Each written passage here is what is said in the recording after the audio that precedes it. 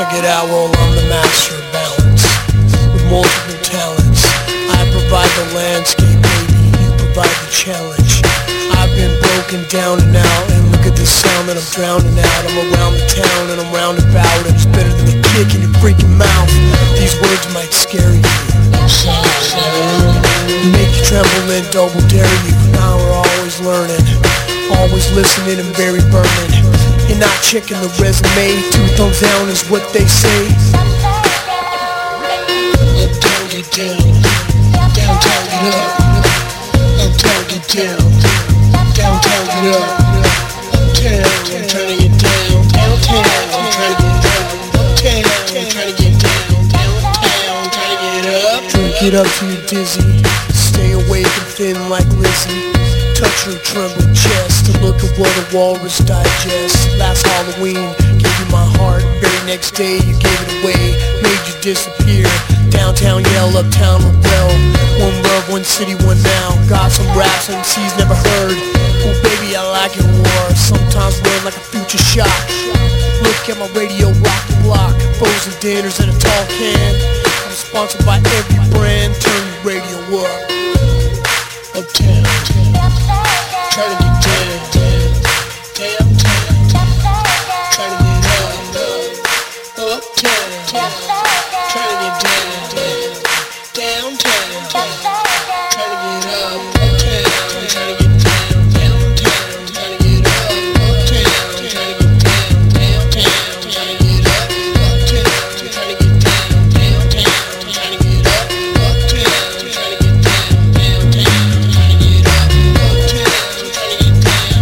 to get Hey, party people, you are back inside the chat room on KUCI 88.9 FM in Irvine. We are broadcasting live from the University of California campus in Irvine. We're streaming on the web at kuci.org. We are podcasting every sexy minute of this show. You can check us out at kuci.org/talk. Scroll down to podcasts. Click on those. We are under the chat room. We've been on, we've almost been on an entire year. Can you believe it, Dana? A year the show has, but not you and I. But not you and I. We're only We're newlyweds. Yes, it's true. It's still good. We're still in our honeymoon period, baby. And we have a guest, as we tend to do every week. We do. I'm so excited to welcome my friend. We've been friends for years and years. Or at least a couple of years. A few years. A few years. Yeah. My great friend Theresa Schlee. I knew I was going to do this. Schlee Valenzuela. Good job. You've had more practice at that than Yes, I have. Yes. She is a spectacular expert on the feminine divine and author of the novel and screenplay Penelope and the Divine. She's also founder and head mistress of the DivineSexy School, which I can't wait to hear about, a place where women go to get their sexy back on track. Theresa, hey. Hey. Thanks for having me. Thanks for coming on. Absolutely. I always love having friends in the chat room. This is huge fun. All right. So tell us, I want to start with the DivineSexy School and hear about that, because that's a new project that I don't know too much about yet. Yes, the DivineSexy School, as I said, is a place where women go to get their sexy back on track. It's the cure for if mama ain't happy, ain't nobody happy. Ain't that true? Oh, yeah. So basically what I did is I combined my 25 years of experience studying personal growth and human potential and studying ancient cultures and ancient philosophy and studying the feminine divine. And I always had a dream of having a Institute of Higher Learning, and just the way the things manifested and the planets lined up and technology, and I said, hey, you know what, I can do it now. So I'm doing it as an online school, and got video products. Everything's on video right now, but eventually I'll be doing seminars and webinars and teleseminars and all that. So give us a preview. What happens? What happens at the school? Yeah. Well, before we go too far, can we define the feminine divine for those that there you go. are not. Yes, the feminine divine is basically, it's the archetypical feminine energy. So let me not get too abstract here, but people talk about God, and we really don't talk about the different aspects of the God or the divine, or whether you believe in it or not. It's basically the feminine aspects as opposed to the masculine aspects. So in a way, you can't really define the feminine divine without defining the masculine divine. So if you think of the yin-yang symbol, which most people are familiar with, it's really what is feminine as opposed to what is masculine. Feminine is magnetic and sensual, and the darkness. Masculine would be driving, conquering, and the light. That's just one way to describe it. I like that we're dark. Mm-hmm. Yes. I'm all about the dark. So when you say reconquering the feminine, did you say reconquering? No, I said masculine. Masculine divine is conquering.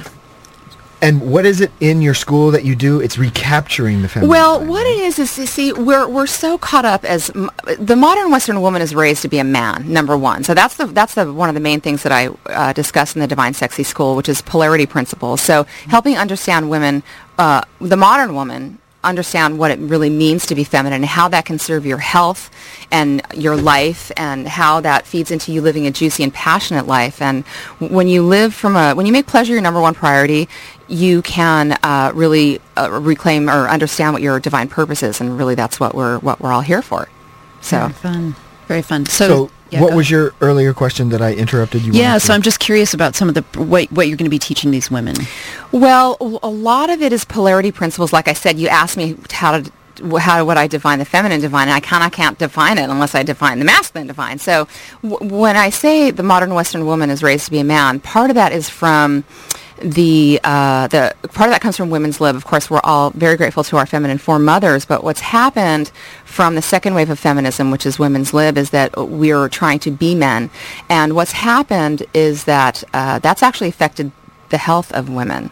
So living in your masculine body with masculine traits is actually detrimental to your health. I discovered that the hard way.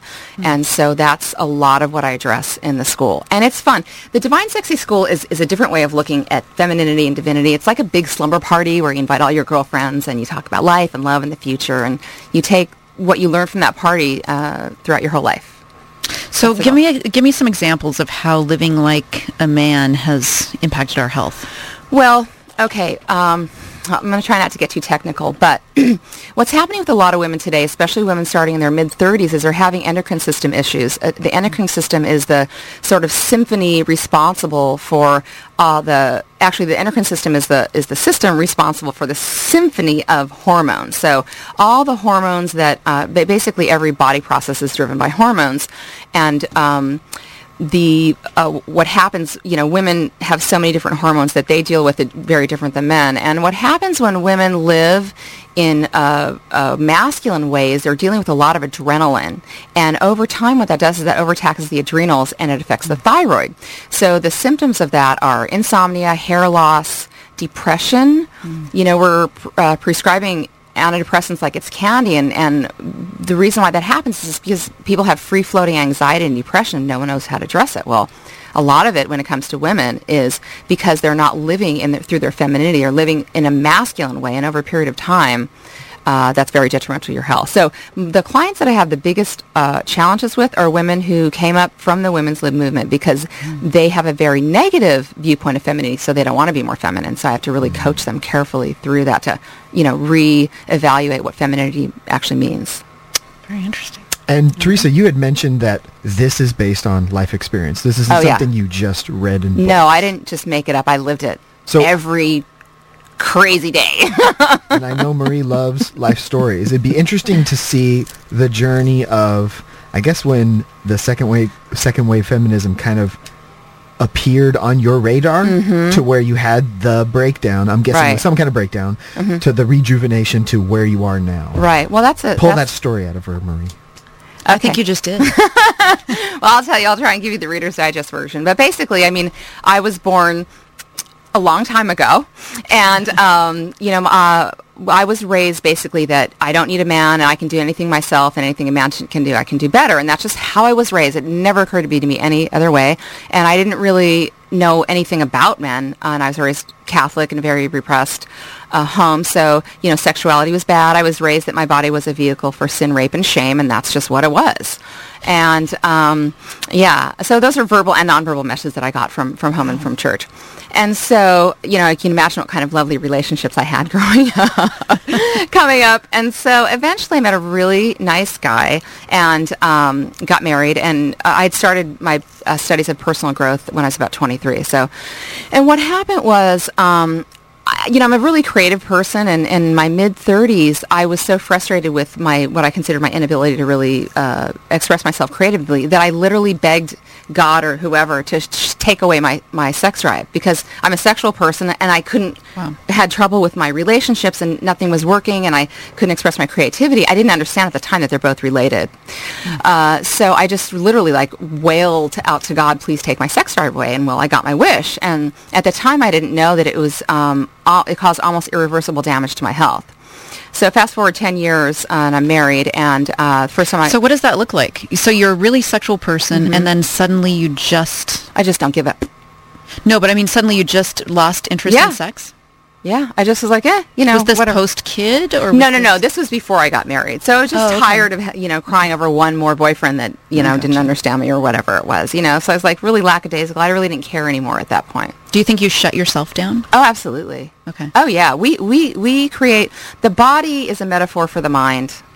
So we create our body based on what's going on in our mind. That's another thing I teach in the school. So this was kind of imposed. You imposed this on yourself. Mm-hmm. And did it take some willpower, or was it pretty natural? Well, no, I'm talking I was wailing. It was too many days of crying and being depressed, and I was done, I'm done. I've tried to date for so many years. And see, right around this time, now this is my mid-30s, so right around this time, women have a shift. And what I noticed is a lot of women were becoming bitter because they were having that biological clock thing, and I didn't really have that. I was I don't want to be like that girl.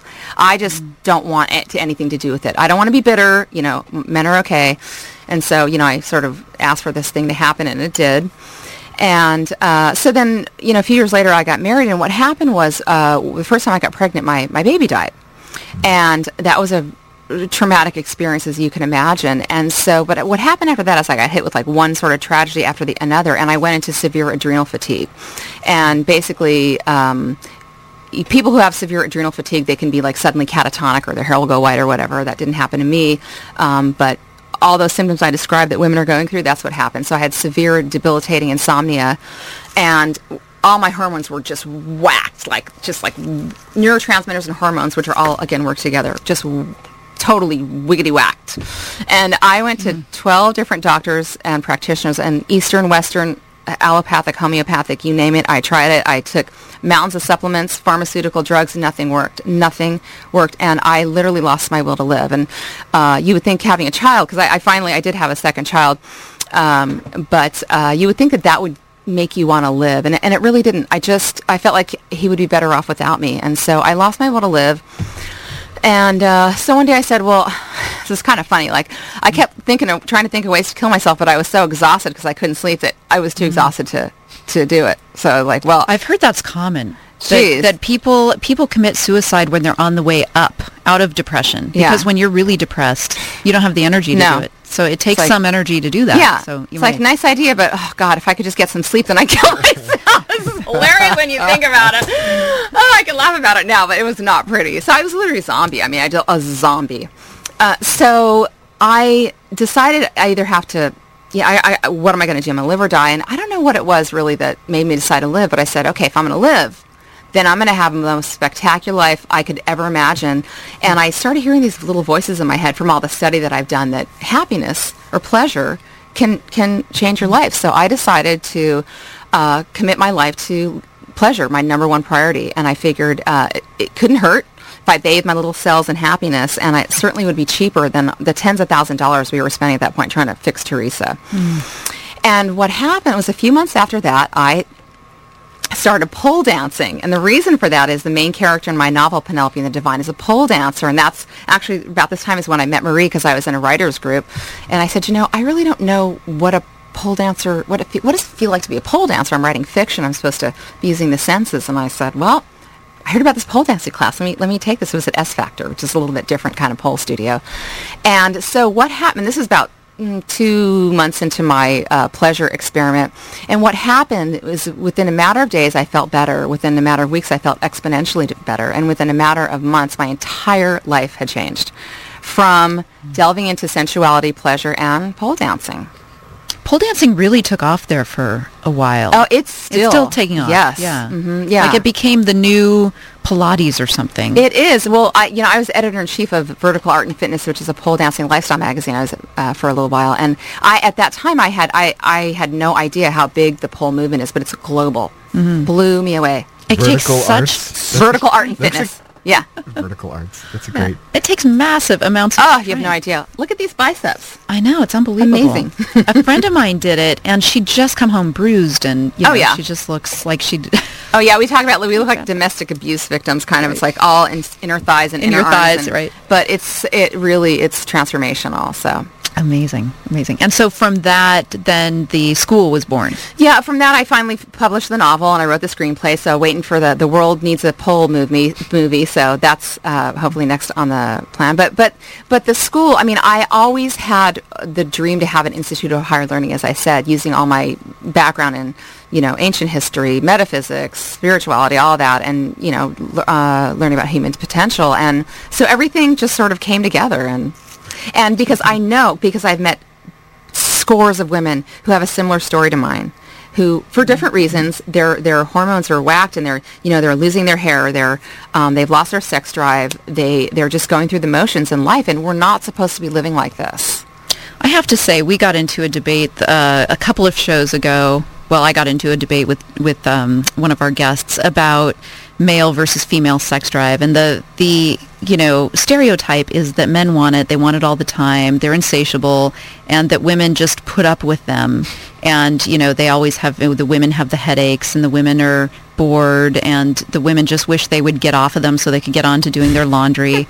and I told him, I just think I agree that there are those stereotypes, and I agree somebody must be promulgating those stereotypes, mm-hmm. but that's not how all women are, or it shouldn't be how all women are. It shouldn't be how all women are. It is how a lot of women are, and the DivineSexy School is a cure for that, because I tell you what, the problem that women have, and I'm not saying it's women's fault, is that we don't even know how to pleasure ourselves. We don't even know what sensuality is ourselves. So to go to a man and say, you better pleasure me and do it right, otherwise I'm bored, it's not really right. We need to learn how to live our pleasured and juicy and passionate life and magnetize the type of sex life to us that we want. And that's a whole different way to look at things. Are you saying that men kind of have a very focused sexuality that they explore at a very young age and they know exactly what gets them hot, and girls are a little less aware of? No, I don't think that at all. I think men are given permission to be sexual and women are not.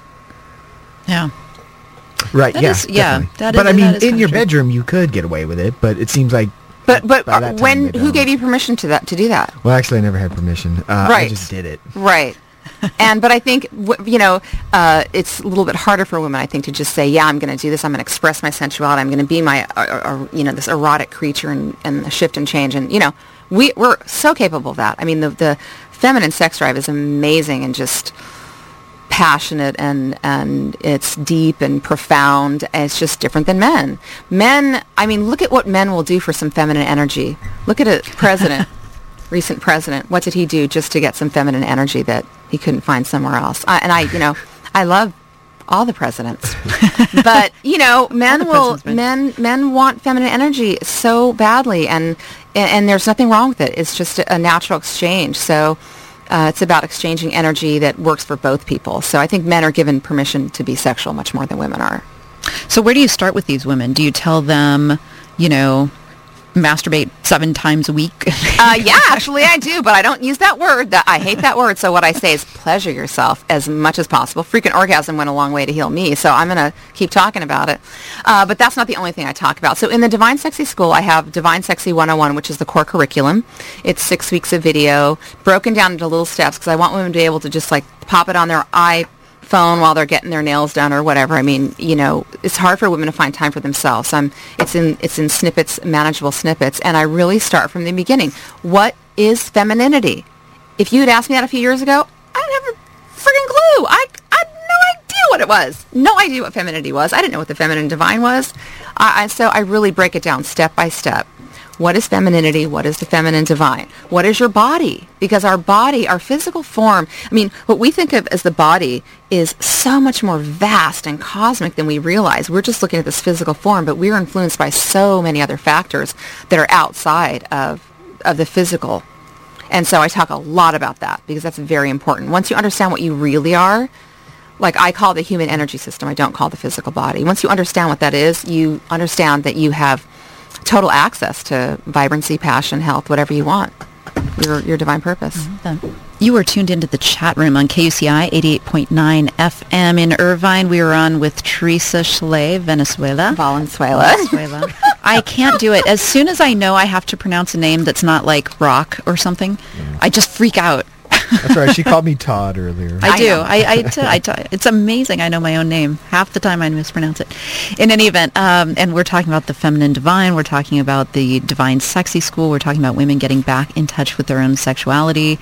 It's funny to me in Orange County how many women are, surgically enhanced in various ways. They're so obsessed about their appearance, about staying young looking, about modifying their bodies. And I'm wondering how out of touch that makes women feel with themselves when they can never kind of be satisfied with who they are. And do you think that kind of distances them further from getting in touch with their sexuality, the more they try and sex themselves up? I absolutely agree with you, Marie. Thanks for bringing that up. And that's another thing that I discuss in the DivineSexy School, because when we do that as women, and believe me, let me just say first, I have no problem with plastic surgery. I figure if I can make it to 50 without it, great. If not, I have no problem whatsoever. But the issue happens when, we're really crying out for something deeper and more profound.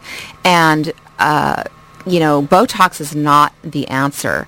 And Sheila Kelly, who is the founder of the S Factor School of Erotic Feminine Movement, where I got my start, she talks a lot about how women kind of wear their sexuality as armor. That's one way women do it, and this is what we're talking about with the enhancements and all that, and sort of like you're slapping the femininity on top of yourself, but you're not addressing what's going on the inside. So it's kind of like I tried when things were really bad, I tried slapping on a pair of black lace panties, and I felt like a fat hermaphrodite with black panties on. I was like, I wasn't feeling sexual at all. It wasn't working. And what happens when women kind of go down that path is they're really missing the point, and then they get the work done, and they're still not liking what they see, and so they get more work done. And it's not the answer. And so what you really have are, like I said before, the modern Western woman is raised to be a man. So you're just a masculine man slapping some femininity on top of you. That's not the answer. Right. Yeah. Oh, Dana.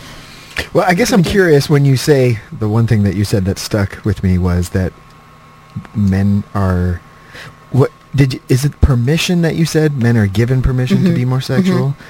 And I guess I don't feel like anyone's really given that much permission. It's a little bit, it's not like full cultural support of this. I mean, half of the country seems to be very Puritan. So I guess I wonder, what do we do it seems like there's two things that has to happen. One, you kind of, educate like the woman that's already raised, but then what do we do to make it so we don't have this problem going forward? It's a very good question. I appreciate you asking that, because I thought about this a lot, and I studied and I thought, where did it start? And there's a couple of issues that play into that. Number one, what happens when a man and a woman have sex is the woman, okay, we're generalizing here, but in most cases, how the body works is the woman becomes chemically bonded to the man. Okay, that's through all the complex interplay of chemicals and oxytocin and all that stuff. So now you have a woman who's chemically bonded to a man. Well, the man does not become chemically bonded to a woman until he falls in love with her. Then there's when that bonding happens on the other side. And so what happened, if you go back far enough, like I said, I'm a big, I study ancient cultures and history a lot. And so when you go back far enough, and what you have is on some level, our ancient cultures understood this without knowing what oxytocin is and what this is and what that is. So what they knew is when you have a young girl who, accidentally, has sex with someone, she's now bonded to that guy, and he's off on the war, or he's off, fighting the Romans or whatever. And now you have this girl who's upset and doing crazy things. So that's why people started locking up their virgins. And this is why, it gets extrapolated down one path where let's hide our virgins because there's something wrong with them, okay? We don't say to girls, you are such a beautiful, amazing feminine force. You have so many gifts to offer. You are a flower. You are the radiant light of the family. And something happens when you sleep with a man. So you need to be prepared and educated on what you are so that you approach that from a place of knowledge and power. When you approach sexuality and the sex act from a place of knowledge and power. And so you choose selectivity is an important thing. So you extrapolate that out. And now what we're saying is we're locking up our virgins, but we're not telling them why. We're telling them there's something wrong with them. And this happens over and over, generation after generation. Now we've got culture that's telling us a certain thing. We've got religion that's telling us the same thing, and we just raise our kids that way, and we don't even know why we're doing it. And a lot of this is subliminal, nonverbal messages that we're getting. So how do you stop it? You raise your daughter, and you teach her what she really is. She's a radiating light of the family, of the tribe, of the world, and that's her gift. And she has power behind that. She has intuition and magnetism and wisdom, and all that comes with being a woman. These are innate feminine qualities. Oh, it's very interesting. Do we have any experience with people being very open with their daughters, and what are the I guess I can see what people are afraid of. Yeah. Men are afraid of the power of women, especially because you get it sometimes when you're 12. Sometimes when you're 12, you're a woman, and sometimes 14. And that's a lot of, you're really not that worldly, and it's like, boom, you can do a lot. You really can do a lot of damage. Right. Or you could do a lot of good. But either way, it's power. So I guess I can see, like, the patriarchy or the, I don't know, people that aren't on your side thinking, well, I don't want to give more power to her. Kim Kardashian gives her enough on the TV. I guess I'm wondering, is there anyone out there willing to do this? I'd like to think so. I mean, if I had a daughter, I would certainly raise her that way. And actually, there are people, Sheila Kelly talks a lot about this in her work and how she's raising her daughter. And that's one of the things that's one of the reasons I started the DivineSexy School, because I want women to understand this, and they can pass it along to their daughters, and also understanding what the masculine divine is. And see, the other thing too, and going back to your question, there's a lot of women out there who just get it. Like, I didn't have a clue what femininity or sexuality was, or sensuality. I didn't even know how to work it. Some women just know. They know how to work it. But what I notice more often than not with a lot of those women, again, I'm generalizing, is they know how to work it, and they use their sexuality as a tool to manipulate others, especially men.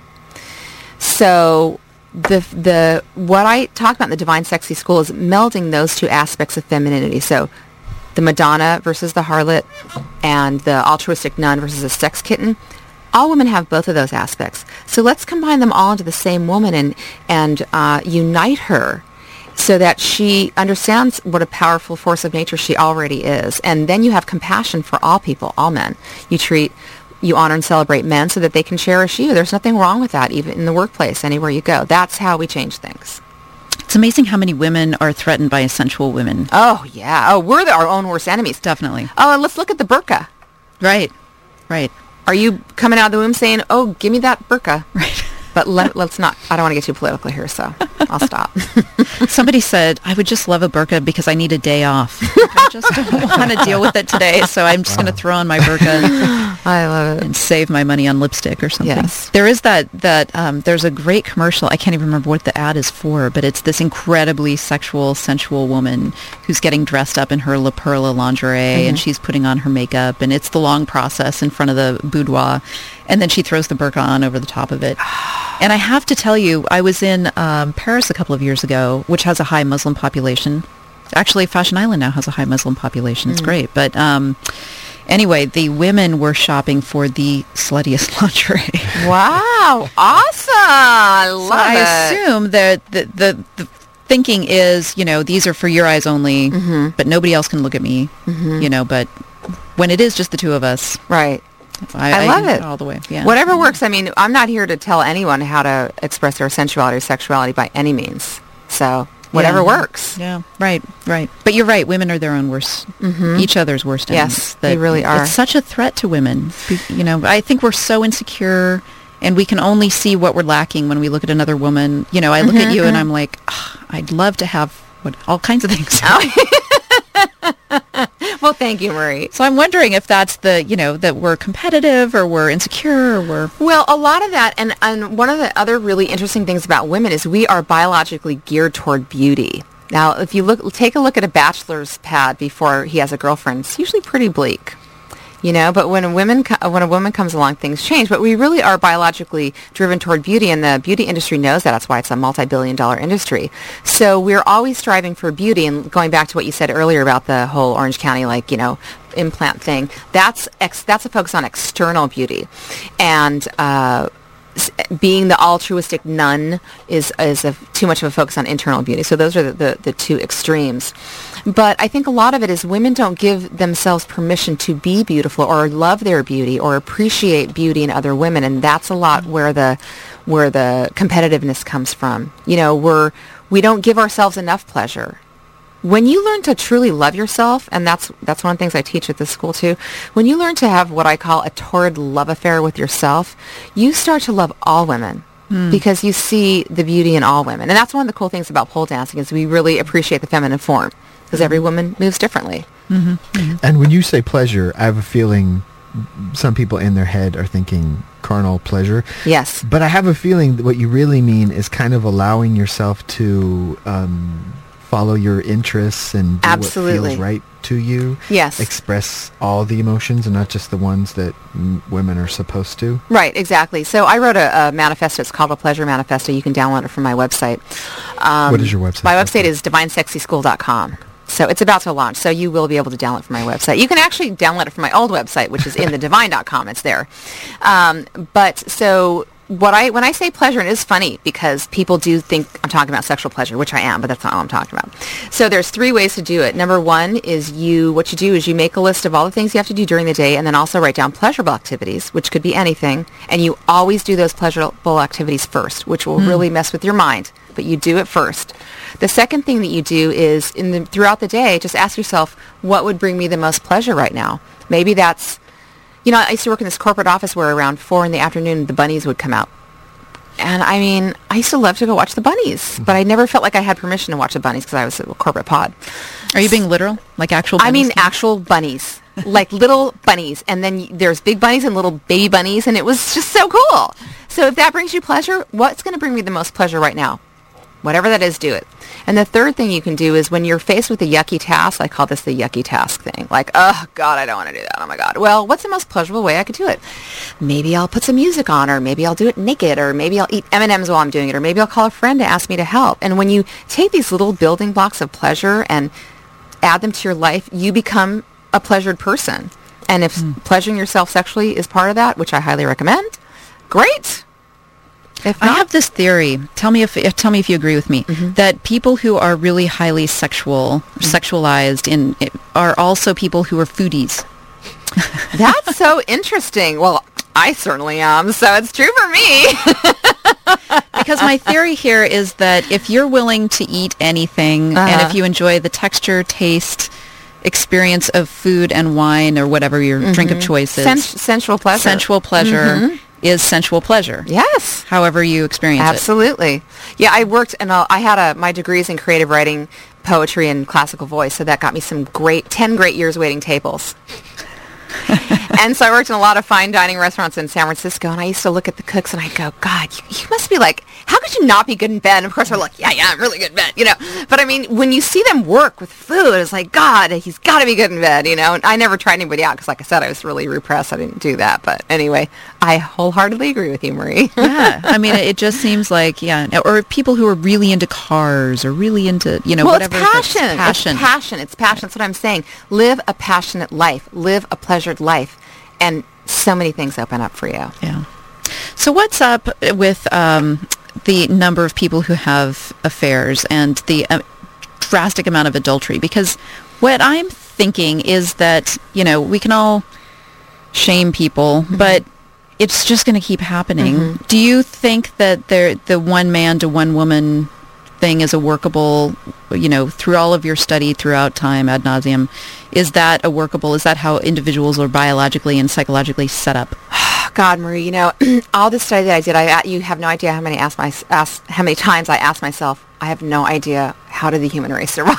Because when you look at it from a microcellular level, it's like, I don't know how we do it because it doesn't make sense. But I think that, there's a lot of, and I've also studied animals, and a lot of animals do mate for life. So it is possible. And, I think it depends on if you're the kind of person where that's a priority. So that's your number one thing. Now, secondly, men are visual. Can't deny it. You ask any man, he's going to tell you he's visual. And men like to look. And they want to look at something different. They just do. So part of it is women get really upset when men look, and so here's what I see a lot of men do. I walk by, and I don't mean just me, like any woman. You see them sort of furtively, like, catching a glance at a woman like they're not allowed. And so when men and women, when we suppress our sexuality so much, then we think that the person that's laying there next to us is boring, dull, we're blaming them, and then we go looking for something else. So that's part of it. Part of it is, number one, are you really a monogamous person? Do you want to be monogamous? And secondly is the things that we do to ourselves and each other causes us to lose interest in the other person. And also, you really do need to take care of yourself. Right. And you take care of your health, take care of how you look. And that's sort of a simple answer to a complex question. But I do think it's possible. And a lot of what happens, now here's something that I really teach a lot, and this is a hard one for women to get. Women talk a lot of trash about men. They are constant men bashing going on. And then they'll say, but I love men. Well, if you love them so much, here's what I say. What women say is men are dogs. And what I say is men are men and dogs are dogs. And here's how you know. Dogs like to eat poop. Fair enough. If you have a question, that's how you know. So if you think men are dogs and you still want to have a love affair with the dog, then I suggest you get a veterinary license. When we learn to honor and celebrate men and stop thinking how bad they are, then they're going to cherish us, and vice versa. Men can change the way they think of women, and that'll make a change. So when you're married and you see your woman as an expression of the feminine divine, it's much easier to stay with her long term than, something happens in relationships and we get bored and tired, and so it's a complicated issue, but there's a lot of ways to cut it off at the pass, and that's a lot of what I talk about in the DivineSexy School. Actually, what you say is resonating, because if men are so visual and they're going to look at other women, and then that's what irritates your woman when you're looking at other women, then she gets competitive, and she's like, what does that woman have that I don't have? And it just feeds that cycle of women putting each other down and women being competitive with each other. Right. I don't know what the equivalent of that is for women. Well, here's the difference. When a man looks at, I don't know if you saw the movie Up, but there's this great little thing that happens in Up where there's all these dogs and they're having a conversation, and then a squirrel goes by and they go, squirrel! And they lose their attention. That's what it is for men. They're sitting at a cafe with you and they love you and they're looking at you, and a pretty woman walks by and they're literally, all their attention is focused on the other woman, but only for 7 seconds. And then the hormones come back and they're focused on you again. And they may see something else for 7 seconds and then they're back. So what happens with women is we get an emotional connection to a man is when we're straying, let's say. So women, because they feel they are more inclined to feel emotions, they're putting that on the man. So they're thinking, well, he's looking at that woman because he wants to sleep with her. Well, yeah, he wants to sleep with her, but only thinking about it for 7 seconds, and then he's thinking about something else. Now he's thinking about his burger. So, and then maybe he's going to sleep with, so funny, I talked to this guy recently. He goes, you know what, I want to be a sperm donor with every single woman I see. And I go, you know what, that's okay. Because that's just how you're built. It's okay. It's not that big of a deal. So, that's part of it, is how, so women sort of put that on men, like, you're looking at her, you don't love me anymore. Right. And so now the guy's like, Jesus, I can't help looking at her ass. Because also men are biologically programmed to look at, breasts, waist, and buttocks. Right. That's where they're biologically programmed. So they kind of can't help it. I mean, for God's sake, my dad's 80. He's still looking at women's derriere. So, right. So, when we understand that, then, and we give men space to be men, then they can in turn give us space to be women. So, and I think that would relieve a lot of pressure in relationships. Does that resonate with you, Dana? Yeah, I was curious if some women have expressed to you the reason why they get upset when they see. Now you're saying... I'll tell you exactly what it is. Women don't know, but I'll tell you exactly what it is. what happens is women are driven towards connectedness, and men are driven toward independence. There's 2 great books, The Male Brain and the Female Brain by Dr. Luann Brizendine. She talks about this. She's a neuroscientist. So when women sense that their man is leaving or, taking his attention off of her in whatever way, she literally feels, in her brain feels pain. Because we're driven to connection. That's our caveman brain. That's not like our 21st century brain. So this is just how we react. So when we sense that our man is leaving, sort of, or somehow on some level, it's all on the unconscious level, then that's when we get that feeling.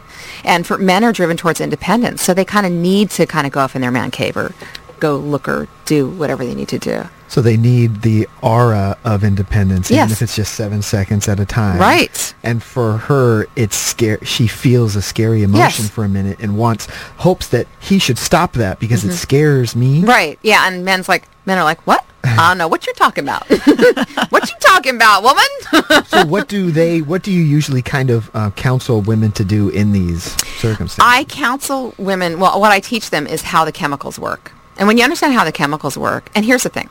Men are biologically driven to serve and protect. This thing that's on the side of the police cars, that literally men are driven to serve and protect. That means, I'm talking about the good guys, most men. When you have a man who's committed to having a family, you're his family. He's taking care of you. He's the provider. You are, Marie's nodding her head. She knows, men are like that. So they're there. And the other thing, too, is when men have made that decision, you can beat the crap out of them and they'll still stay. And this is what happens to a lot of men.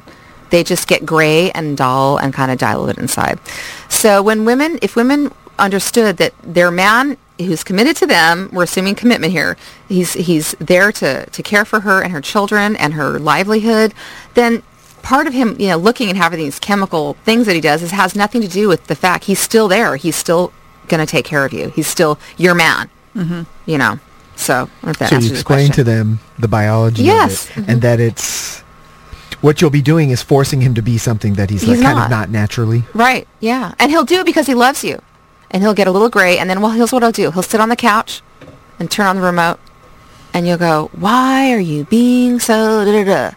He's like, well, you beat it out of me, He won't even know why. He's just like, I'm here, but, I'm sick of you, Right. Is there a corollary that men do to women, like things women do that men try to make them stop doing? Well, men try and make women act, and I'm holding my midair finger quotes, rational, because they want us to be rational. Yeah. And we are perfectly rational, just not in the way that they think we are. We are going to change our mind.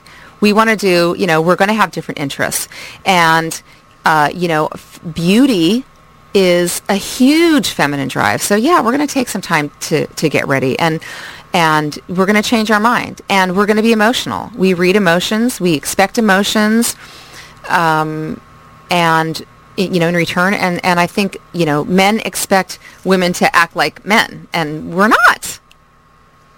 So I'm seeing a kind of the duality of it is. Women don't like it when men look at other women because it makes them feel a little bit of fear. Men don't like it when women change their minds because then he's going to feel a little disappointment or some kind of confusion. Right. Which he probably doesn't like. Yes. And also men are driven towards cycles. They're driven to complete cycles. So when you give a man a cycle like, honey, I really need you to mow the lawn. And he's like, yeah, I'll get to it. And then, he doesn't do it for a couple weeks. Then you go, fine, I'm going to hire a gardener. Well, what you kind of did is you just emasculated him because when you give a man a cycle, he needs that win. It's a competitive thing for him. He needs to complete the cycle and have the win. And when, women, because we can't do everything men can do and better. Sorry, we just can't. And we can do 4 other things at the same time. But just because of that, so what's happening is we try and do, take over a man's job. So in other words, we ask them to do something, they say yes, they don't do it right, then we do it ourselves. And that's emasculating the man. So that's something that happens there too. That's part How long do you have to wait for your lawn to get mowed? Oof, that's a hard one. You got to use a lot of duct tape. Just like pray to God and find something else to do. Yeah, it's a hard one. Yeah, duct tape is good in that situation. So when men fall off the wagon, so they're geared to protect and provide, but we have so many guys having affairs. I assume they're having affairs with somebody, but anyway, we have so many guys having affairs. So what happens in their psychology what makes that 7-second thing that they're desiring turn into a 7-year thing?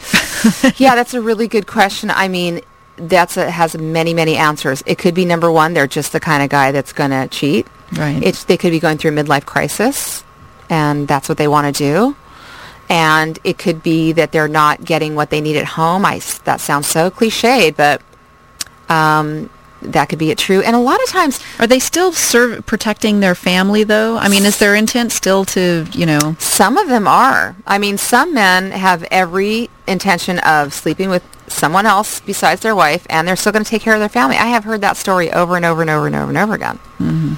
So, it really depends. And, it's certainly not... It's the woman's fault if the man's cheating 100%. It's a two-way street. When that happens, there's something going on there. Either... we've got two people who are actually really incompatible, or there's something going on in the relationship that hasn't been addressed, and so that door is open somehow, some way, and someone decides to walk through it. I mean, everybody's an adult. Right. So it's a complicated answer, but, when you dive into the biology, you kind of understand why these types of things happen, and, sometimes it just doesn't work out. Right. You are tuned into the chat room on KUCI 88.9 FM in Irvine. We are with Theresa Schlee Valenzuela. See, me? You got it right. I know. We only have a couple of minutes. Well, we have about 10 minutes left, but a couple of people asked if they could call in, and you absolutely can in the last few minutes here. If you have something to ask Theresa, you are more than welcome to call in. The number is 949-824-5824, 949-UCI, KUCI. Give us a call if you want to chat with Theresa or us. Chat with us, too. And while we're waiting, I had a question that I figured would help sum up. Okay. You were saying that women are kind of taught by the culture to be more manly. Mm-hmm. What are some specific things that women kind of make themselves do that maybe naturally they wouldn't want to do, that are part of that masculine... typically masculine characteristics? Okay, well, part of it is what I just described about the completing of cycles. So masculine energy is driven to conquer and be competitive. So, women think they need to be that way in the workplace. Now, when I started this school and I started this business, I decided that I was going to operate 100% from my feminine energy. That means I'm going to use feminine values in my business. It's a controversial thing to say, but... So one of the things that women do is they think that they have to act like men in the office, and so that ends up getting extrapolated out to the rest of their life. So that's one thing. Okay. I'd be interested to hear what feminine business values are. Well, there's a company called Audur Capital, AUDUR Capital. They're an Icelandic financial company. And I'm sure you know that the Icelandic financial structure collapsed recently. Okay, well, these were two women. They're financial gals, and they didn't like the way their financial world was running in their country, and they said, we're going to start our own business, and we're going to do it from feminine values. And they describe feminine values on their website. You can literally go see what their values are. So they structured their whole business around this, and as it turns out, when the country collapsed, they were the only company who lost no money and no clients. Wow. Yes. Damn. I know. How are you using, or what kind of values in particular are you employing for your business? What I'm doing is I'm using collaboration and co-cooperation and co-creation. So what that means is I'm starting the school, and it's not just the Theresa show. I always wanted to bring in other people, other experts, and have us all work together as much as possible, be like-minded, and share our gifts and talents. And so much more money can be made that way. And also, I want the people that I work with to love what they do, to come from a place of passion in what that they do. Because when you do that, your whole being is opened up and you're more creative. So we're finding new, better, different ways to make money. There's a lot of money to go around. I'm always talking about multiple streams of abundant wealth. There's enough for everybody. It doesn't just have to say, all the money comes to me and I tell you where it's going to go and you got to do better and more. No, it's about collaboration. I use a lot of intuition when I make my decisions. Always operate from my intuition. And so that's a couple of examples right there. Okay, so these are kind of like, some of them aren't necessarily only feminine, but it's like historically, typically you would consider women more apt to listen to their intuition and men more apt to look at numbers and like their cognitive side. Right, but actually men have a very strong intuition. This is something that most people don't realize. Men are very tapped into the quantum field of possibility. In other words, they're tapped into greater consciousness, only their intuition is like they feel it, a gut reaction, they act. Feel the gut reaction, act. Or they don't act, which is another way to act, by not acting. They don't think about it, they don't feel it, whatever. They don't talk to their girlfriends or their friends about it. They're just, if you say to them, why'd you do that? They'll go, I don't know, just kind of had a feeling. That's what I did. So it's a little bit different. So yeah, and no one can be all feminine or all masculine. We're all little parts. We're all a flowing interchange of masculine and feminine energy. So most of the time in business, men are looking to conquer and grab and gain and that kind of thing. So I looked at it from what will bring me the most pleasure, what will bring me the most passion, how can I collaborate, work with other people, and I know that the money will come from there. Yeah. This is sort of off topic, but I'm thinking of, what an enormous role hormones play for women and the various hormonal stages they go through with menopause and childbirth and after childbirth. Tell me if you are a proponent of sort of hormonal intervention. Absolutely. Yeah, because I went through it. But here's what I'll say about hormones is because I had so many hormone issues, I had to really discover what do they really mean? And what I discovered is they're communication issues. They're communication vehicles. So they simply transmit energy from one place to another. And when that gets, disrupted, it can really mess with you. So I'm a big proponent of bioidentical hormones. I tell women if they're having any issues, they got to get their hormones tested because they could be out of whack at the earliest in their 30s. Now, when you say out of whack, does that mean you have too many or not enough? Well, like I said, it's a symphony. So if you have too much of one, you have too little of the other. It affects, it's such an interconnected web of interplay of hormones. There's just no way to... So they need to be in sync to an extent, and that's what you strive for. Sync with them. And due to genetic, or it could be maybe your lifestyle. More than likely, it's your lifestyle. Okay. And so if you can't change your lifestyle, or even if you can, it may not help. You're saying medical intervention. I would definitely get your hormones tested 100% right as soon as possible. Yep. We have a call. Well, we don't have a caller anymore, but he wanted to know if you had read the book Isis Unveiled and your thoughts about it. No, I haven't read that book, but I read a lot of other ones. So actually, if he wants, he can contact me through my Facebook page, DivineSexy School, and you can also sign up for my DivineSexySchool.com website, which will be launching very soon. But you can go there now and add your email address, and you can get in touch with me that way, and we can chat. Perfect. Are there books on this subject that you would recommend? The Male Brain, the Female Brain by Dr. Luann Brizendine, and I highly recommend a book called Penelope and the Divine. Excellent. I wrote the book. Basically, everything I teach in the DivineSexy School is in that book. It's in my novel, and it's a good way to start. It's a really fun way to start out with these concepts. So Penelope learns all this stuff from her teachers, Inanna and Goba, which you may remember. That's that's really a great tool to teach through fiction. I think there's not enough of that. That was such a fun book. Yeah. Such a fun book. It is a fun book. You can get it on Amazon, on the iTunes iBook stores, on Kindle for 99 cents. It's practically free. I love it. I love that's out there. Sadly, we're drawing down on our time. Can you believe it? No. These hours go so fast. I'm like, where did the time go? When the show starts, we're worried about, will we have enough to talk about? Right. And then suddenly we're like, but wait. There's more. There's more. I know. Theresa, thank you so much for being here. Thank you. It's been so fun. Yeah, thanks so much. Huge fun. And we know how to find you. Yes. And this show will be podcast in a matter of minutes. So if you missed this or any part of the show and would like to check it out, you can go on to kuci.org/talk, click on podcast, and give me until about 6:10 or something, and it'll be up there for your listening pleasure. You can hear the interview with Theresa in its entirety. We will be back here with you next Friday night. I'm going to take a couple of weeks off, so Dana, you're on my own. You're all by yourself. It's fun when she's gone. It's different. I know. You probably like it. I never play the theme song because I can't find it. You can't find it. I'll teach you. That's how you know it's just me. It goes right into talking. Well, I'll be back here in 3 weeks. 3 weeks from now, we're going to be on with a marriage and family therapist. Samuel Newman, so that'll be fun. And you've been tuned into the chat room on KUCI 88.9 FM in Irvine. We'll be back here with you next Friday night. Stay tuned. Andy Vasoyan will be taking you out with some sounds, so stay with us, and thanks so much for joining us. Have a great weekend.